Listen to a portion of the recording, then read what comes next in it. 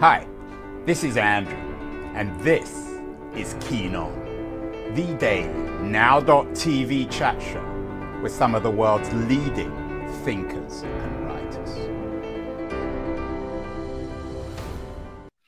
Hello, everybody. It is Thursday, April the 13th, 2023. It's early afternoon in San Francisco, just after lunch. I haven't had lunch, so I'm a little hungry. And as it happens, we're doing a food show. We haven't done that many food shows. We did one a couple of years ago with Benjamin Law, who has an interesting book out on the secret life of groceries. And we've talked a lot about the politics of food. Did a show last year with the very influential environmental law journalist George Monbiot. Very good show.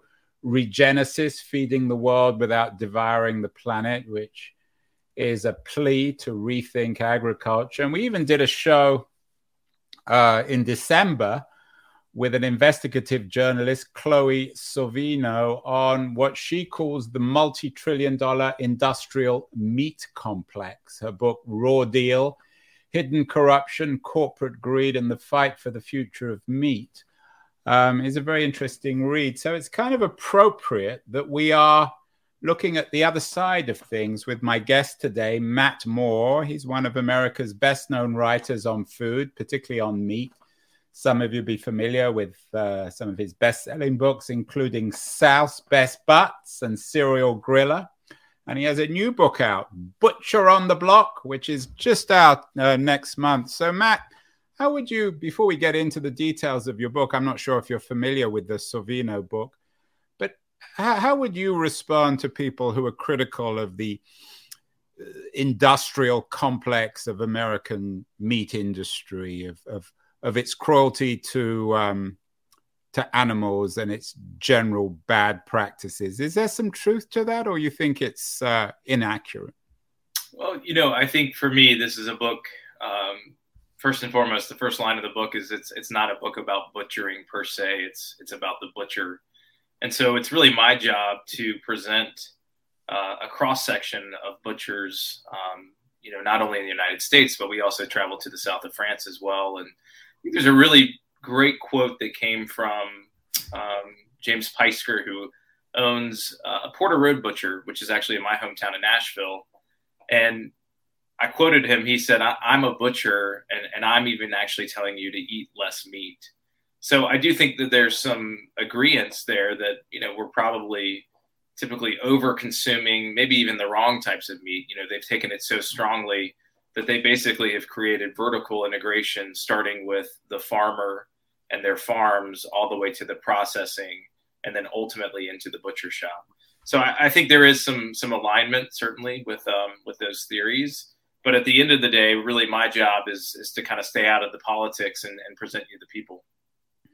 Yeah, the art of butchering is increasingly, unfortunately, in America, is a lost art. I grew up in London where there was a butcher shop and a fishmonger on every corner. There seem to be fewer of them these days. I know you divide your life between the United States. You're talking to me from Nashville at the moment, but you also have a business in the south of France. You live near the lovely town of Graz, just north of Nice on the coast.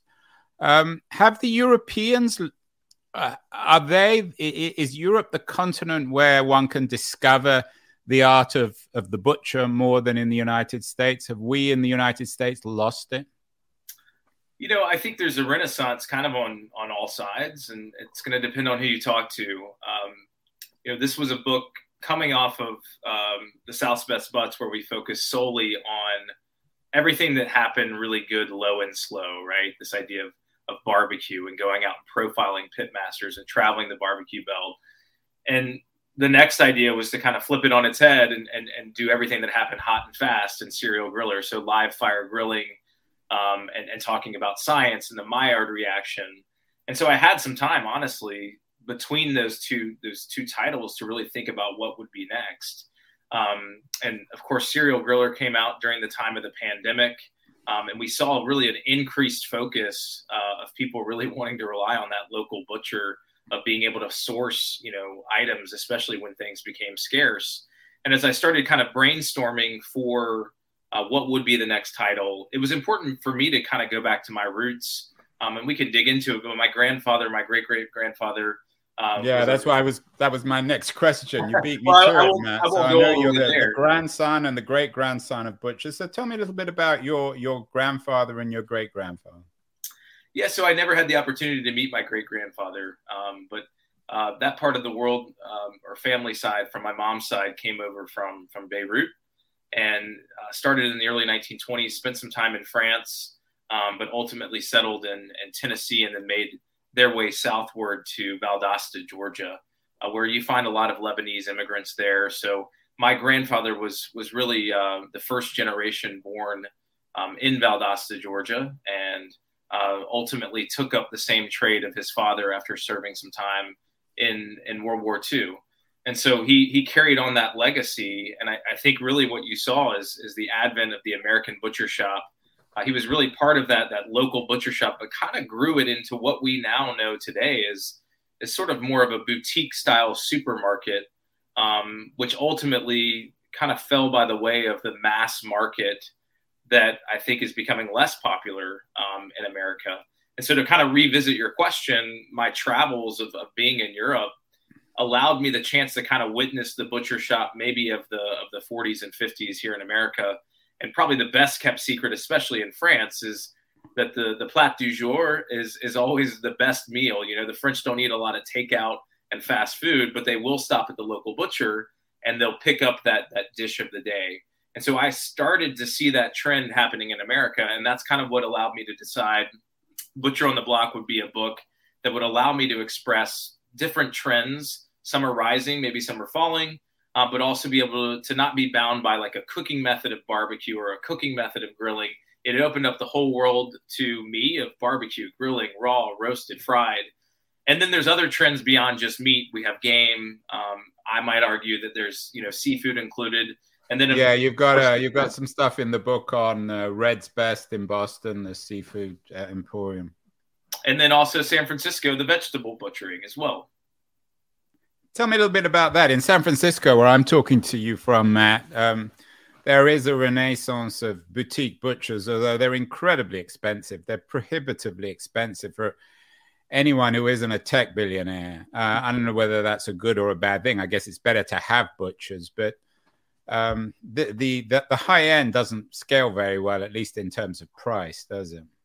Yeah, that's why we focus in the book a pretty diverse cast of characters, from high end, very long dry aged processed organic farming, those types of things that you might be typically finding more in the city, all the way down to my local supermarket, the local Kroger here. Right. I know you write about Kroger and you suggest that you have a local butcher there who's a pretty good guy.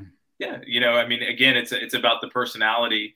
Some people might argue maybe with the quality, but at the end of the day, that doesn't take away from the fact that there's some really great folks that are servicing the community in the market. At places like I don't shop at Kroger, but at Whole Foods or at Safeway, there usually are meat markets, but one doesn't usually see the butcher. The butcher's at the back. It's like the Undertaker. You don't actually see them. Do you think there needs to be more visibility for butchers in places like Whole Foods and Safeway? I think you see that visibility in more of the locally owned, butcher shops. My grandfather, when I was interviewing my uncle, one of the fondest memories he had was still getting the sides of beef from the old armor truck delivered to the store on a weekly basis, and watching my grandfather break down the entire side. I think in the grocery store market, I don't know the specifics of Whole Foods and Safeway, but probably the likelihood of them receiving a side, much less even a quarter, is probably non-existent. It's being mostly butchered off-site. Now there's some custom fabrication that's taking place, but that's just the reality of those larger entities. And that is what causes folks maybe to source a local butcher, because they're working, with more boutique cuts, typically whole animal. We also see folks that will purchase a whole animal themselves and maybe go in with the family. When we went to Cambridge City, Indiana, more of a Midwestern stop, people are buying a certain cow maybe a year in advance, and then relying on the family there to actually butcher that down and eat off of that one animal throughout the entire year. Yeah, I wonder if the butcher business, for better or worse, has been sanitized, so people simply are not willing to watch the food on their table being killed, or even acknowledge that it once was alive. Do you think? Interesting.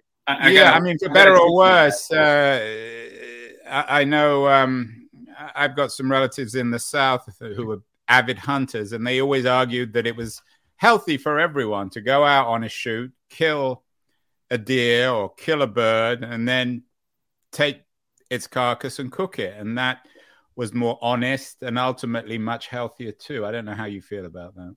I agree wholeheartedly. And honestly, one of the stops we made is I think every book I've done, I have to go to New Orleans. I just think it's such a fascinating place. And yeah, I was just there last year. Yeah, and so we went to Piece of Meat Butcher. Great name for a butcher shop, but you've got some folks that trained under Donald Link at Couchon and started their own butcher shop. But actually, what they're doing is that they will actually serve you lunch, and then in the middle of the floor, they're actually breaking down a whole hog. So, I think maybe trends are changing, that people might want to know a little bit more of the source of the food. Again, it depends on the personality, but there is a pretty wide spectrum of folks having, I think, just more interest in the source of the food and the quality of that as well. I know you also talk about the Hing Lung Company, otherwise known as the Go Duck Yourself. It's a restaurant in San Francisco. Tell me a little bit about that. Yeah, it's really a butcher shop in San Fran. Yeah, in Chinatown, where not too far from where I live. I've actually walked past it. You got to stop in. Again, family owned, and an incredible story of a father that had worked there and then took over ownership.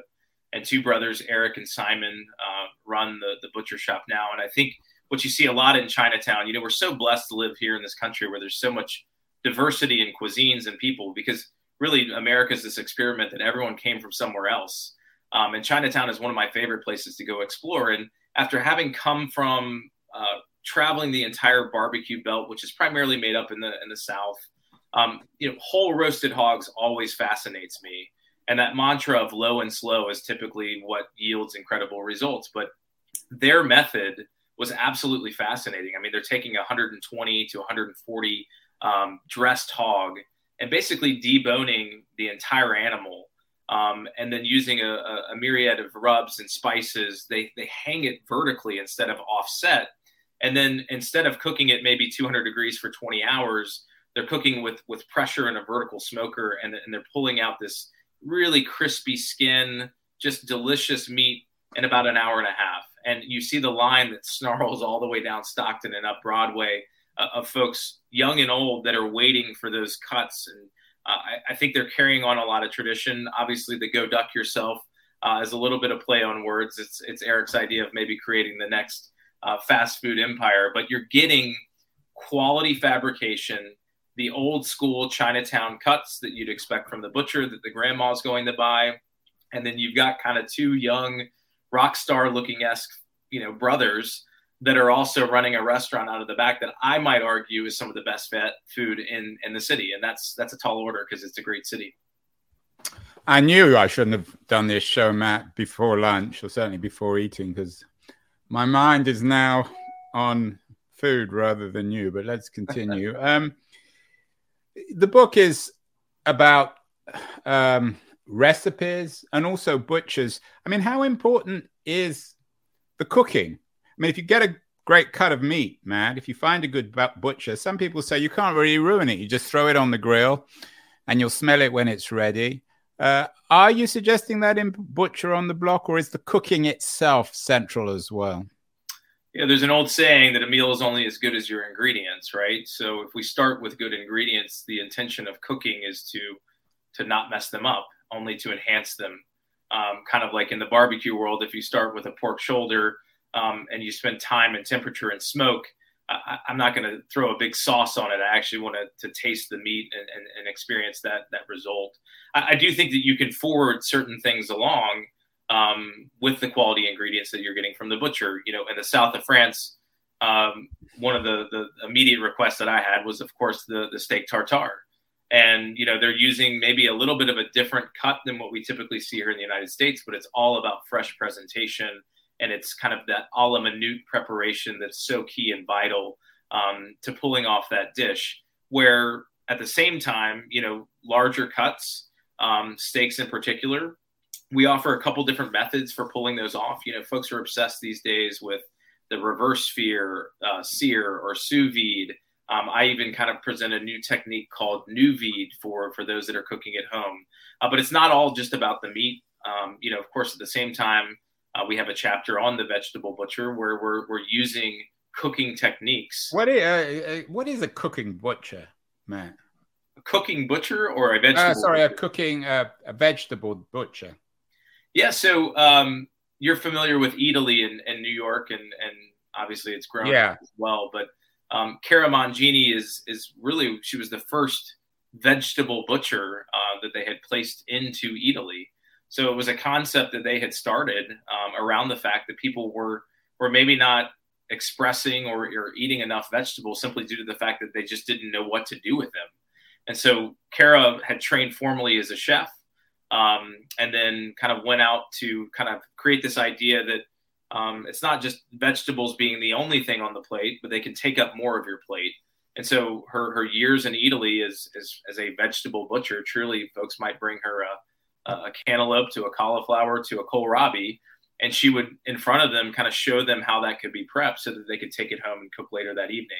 That concept spawned as she met her husband and moved to Ohio, and she ran a restaurant there for many years. And then when I met up with her, she was actually in the Cow Hollow neighborhood of San Francisco in an old family home. And believe it or not, her Italian grandfather had moved.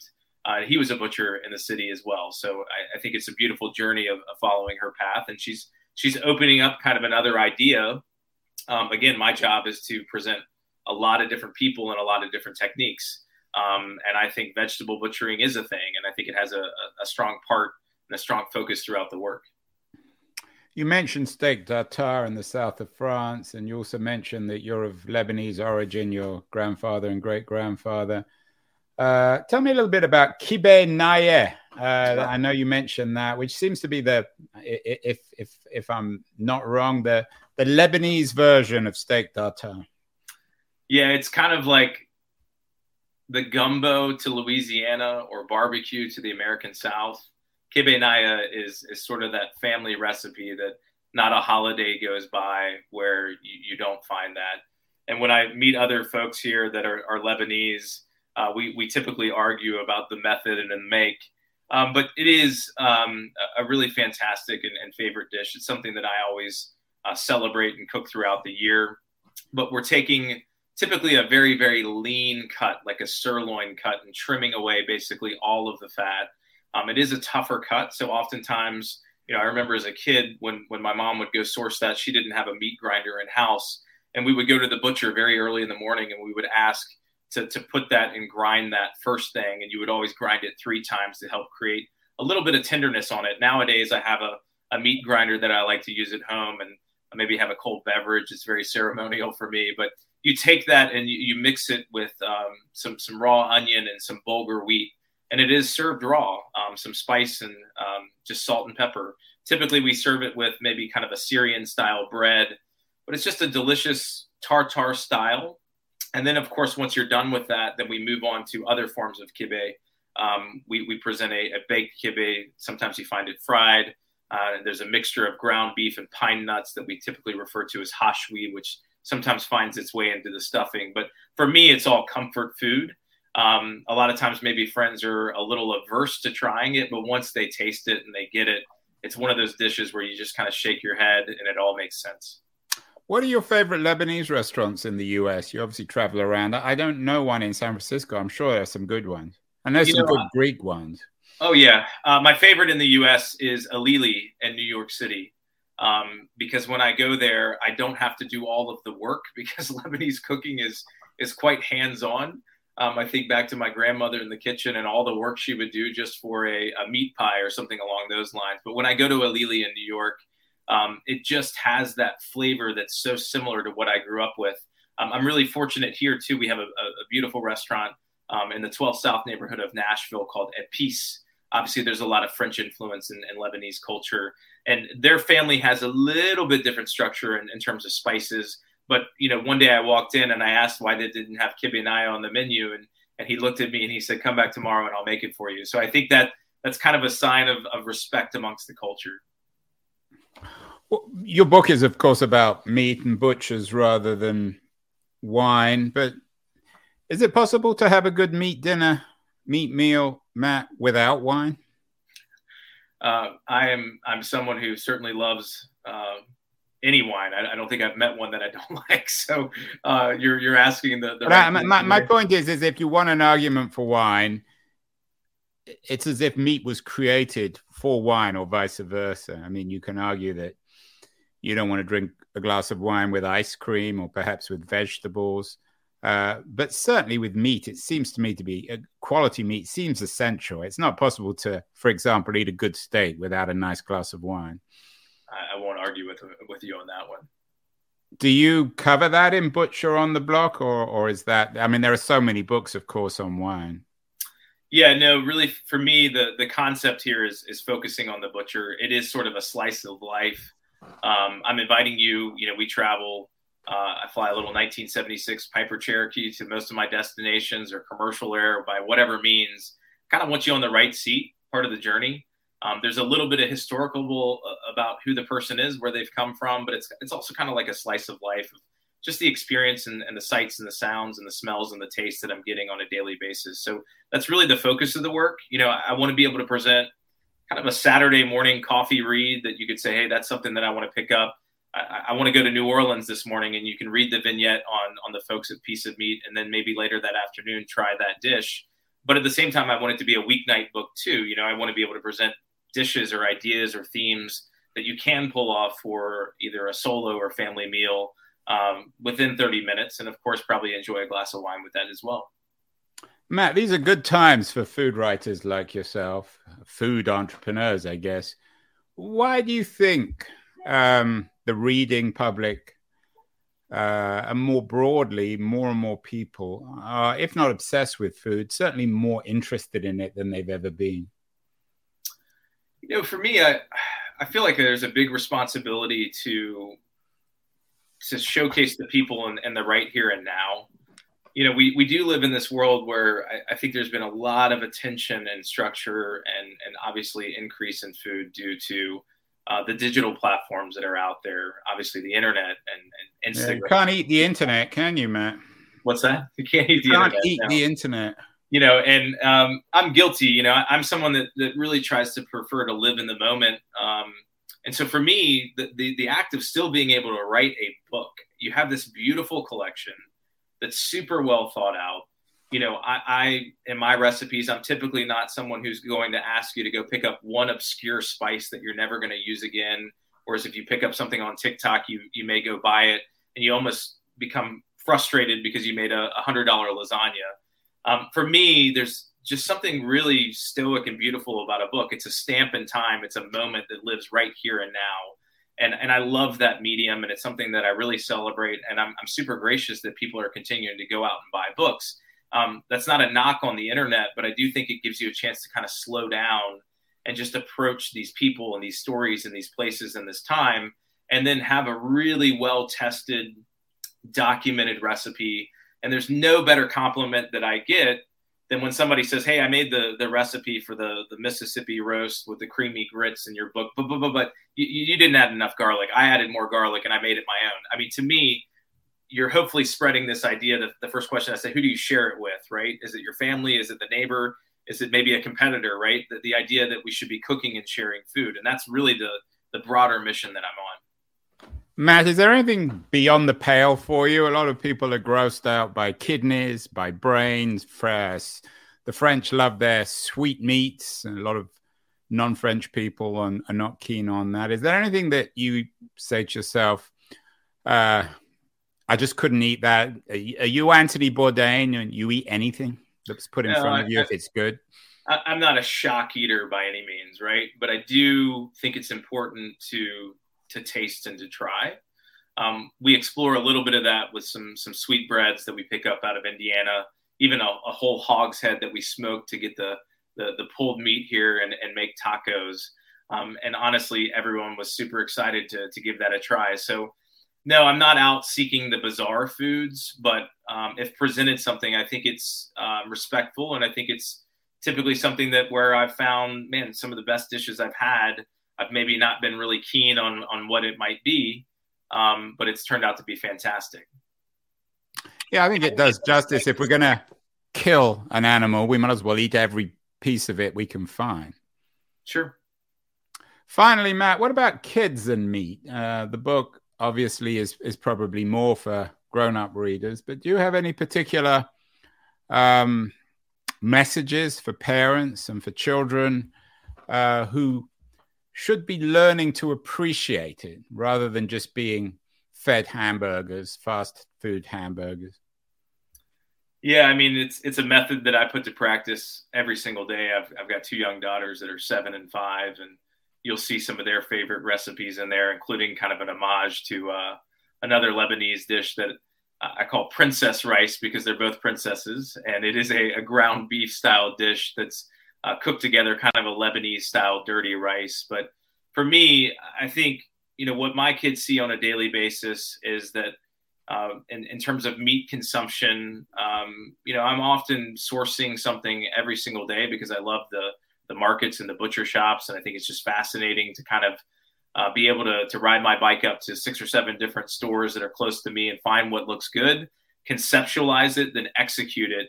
And then, we are a family where my kids, I'm sending them to school, and it's not typically processed. It'll be, maybe the roast beef from the night before on the sandwich and something along those lines. So I think just the idea that our household is a household that's a revolving door.